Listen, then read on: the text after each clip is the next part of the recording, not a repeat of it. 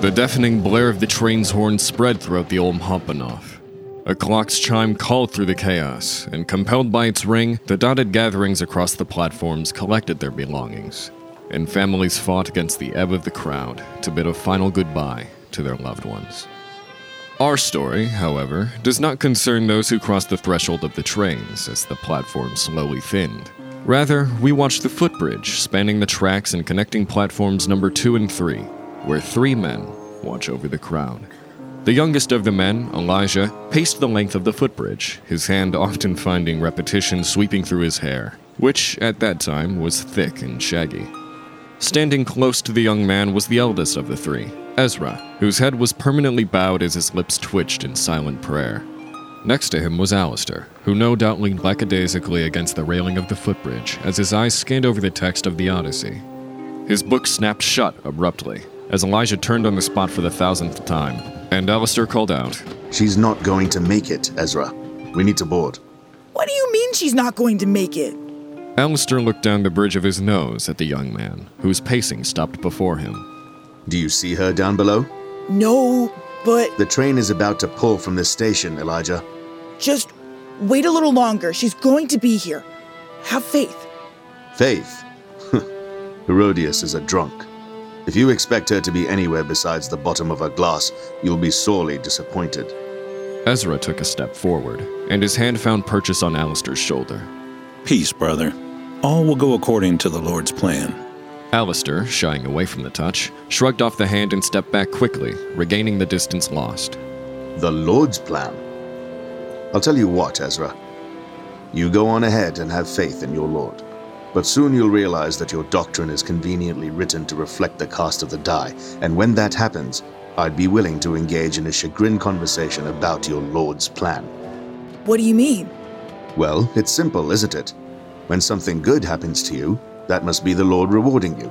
But when you're a devoted, good little Christian boy who's dedicated every second of his waking life to the Lord, and misfortune still falls upon you, well now, that must be the devil or God testing your faith.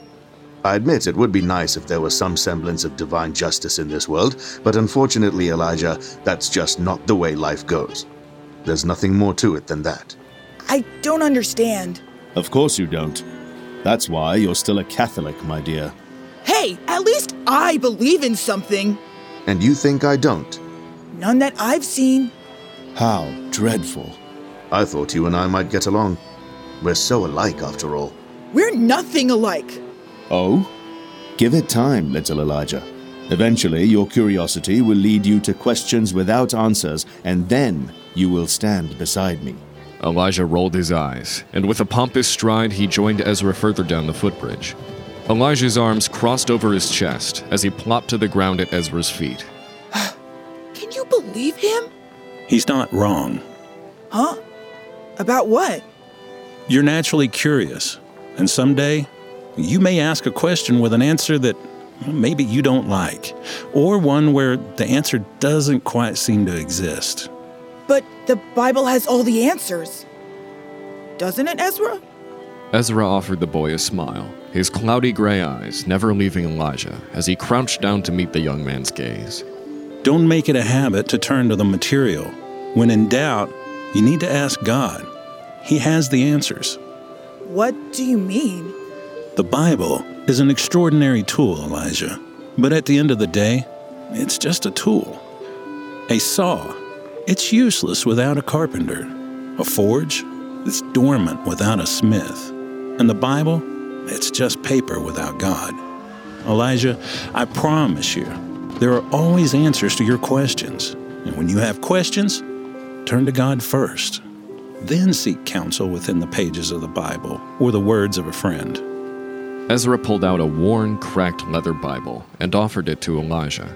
Ezra clasped him on the shoulder as Elijah slowly nodded and took the Bible, clutching it close to his chest. As Elijah soothed himself with the presence of the book, the train sprang to life down below, causing Elijah to jump high into the air.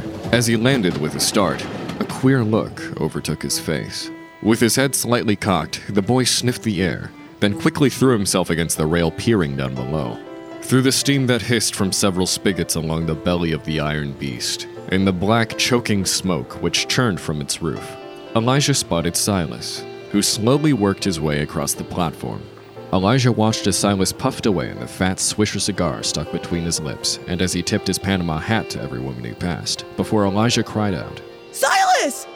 Not waiting for permission, Elijah darted down the stairs towards platform number 2. Don't go too far!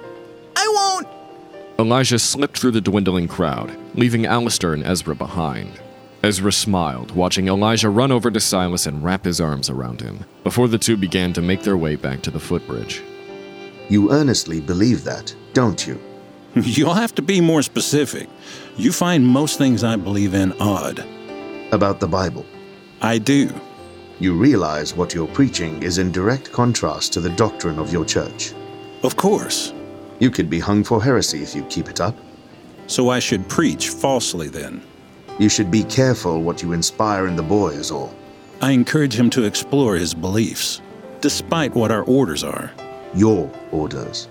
You're one of us, my friend. Hardly. You can choose to distance yourself from us if you want, but the perception you build to those around you is that you're a clergyman, Alister. I lack the brand, the symbols, and the seal. Only an idiot would think I'm one of you. As Elijah and Silas finished their trek up to the footbridge, Ezra offered Silas a grin, who in turn wrapped both of his long arms around Ezra and pulled the man into a tight embrace. Hey, it's good to see you too, my friend. But where's Ava? She weren't in her room, and the clerk at the hotel said she ain't never checked out. I poked my nose into the hotel bar and the other local taverns within 2.5 blocks before I had to head back. I had found nothing. Best lead I got was from the bartender at Sevlinger's. Said a woman matching Herodias' description left the bar with some Freda Schuler. Didn't get much time to start looking into her. Don't reckon it would take me much longer to track her down, but with the departure of our train and all... Silas's voice was drowned as the train whistle whined to be heard. Strange, Ezra. I don't see your faith now.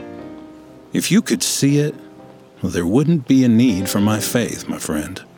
Alister smirked, and his pupils traced an arch beneath his brow in a long, drawn-out roll. His lips parted, undoubtedly with a fresh retort. But before he could voice his wit, Elijah interjected. We have to leave, Ezra. We can't keep being derailed because Herodias chooses to drink every night. It isn't fair to those people, Ezra. She knew the departure time, just like everyone. We shouldn't have to wait around for her all day. And you know when she wakes up and realizes we left her behind, she'll peel herself off of whatever whore she passed out next to. Language. And hop on the next train. So why wait? The longer we stay in Ulm, the more people will die. We can't just stand here and do nothing because Herodias couldn't be bothered to show up. Maybe you're right, and we should ditch her. Or maybe you need to take a step back and reconsider. Who's going to be pulling the trigger to save those folks with Herodias gone? It ain't gonna be you, that's for sure. Why not me? You don't want that responsibility, Eli. Herodias handles it fine. Herodias has her demons. For God's sake! If none of you are willing to pull the trigger, then I will be more than happy to. Now get on the train.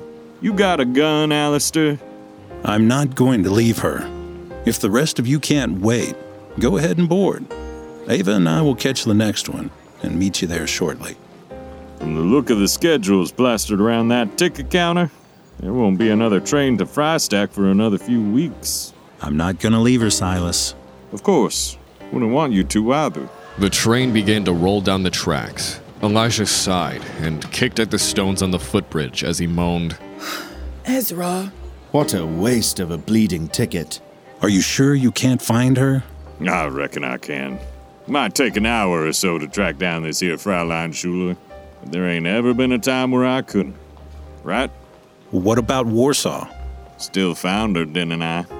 Just took me quite a while to find her is all. Anyhow, once I drag her ass from bed, you want me to bring her back to the Garney? Yes, we'll need to discuss our next move. Anything you want me to say? Just the usual. I'll tell her anything I need to say once she's returned. God bless, and Godspeed, my friend. You as well. The four men exited the train station, the train itself following not far behind as it slowly began to gain momentum. At the gates of the station, Silas separated from the rest of the men, heading further into Ulm, while the rest made their way towards the Garney-Le-Rittal Hotel.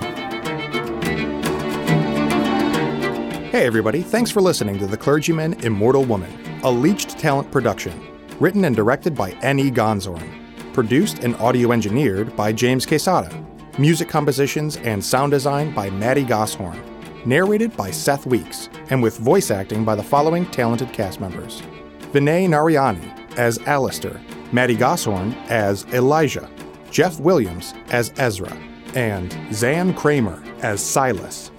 Subscribe to the show so you don't miss an episode, and leave us a rating and a review to help other people discover the show. Check us out on social media and on the web by following the links in the show description. Thanks again for listening, and keep the faith.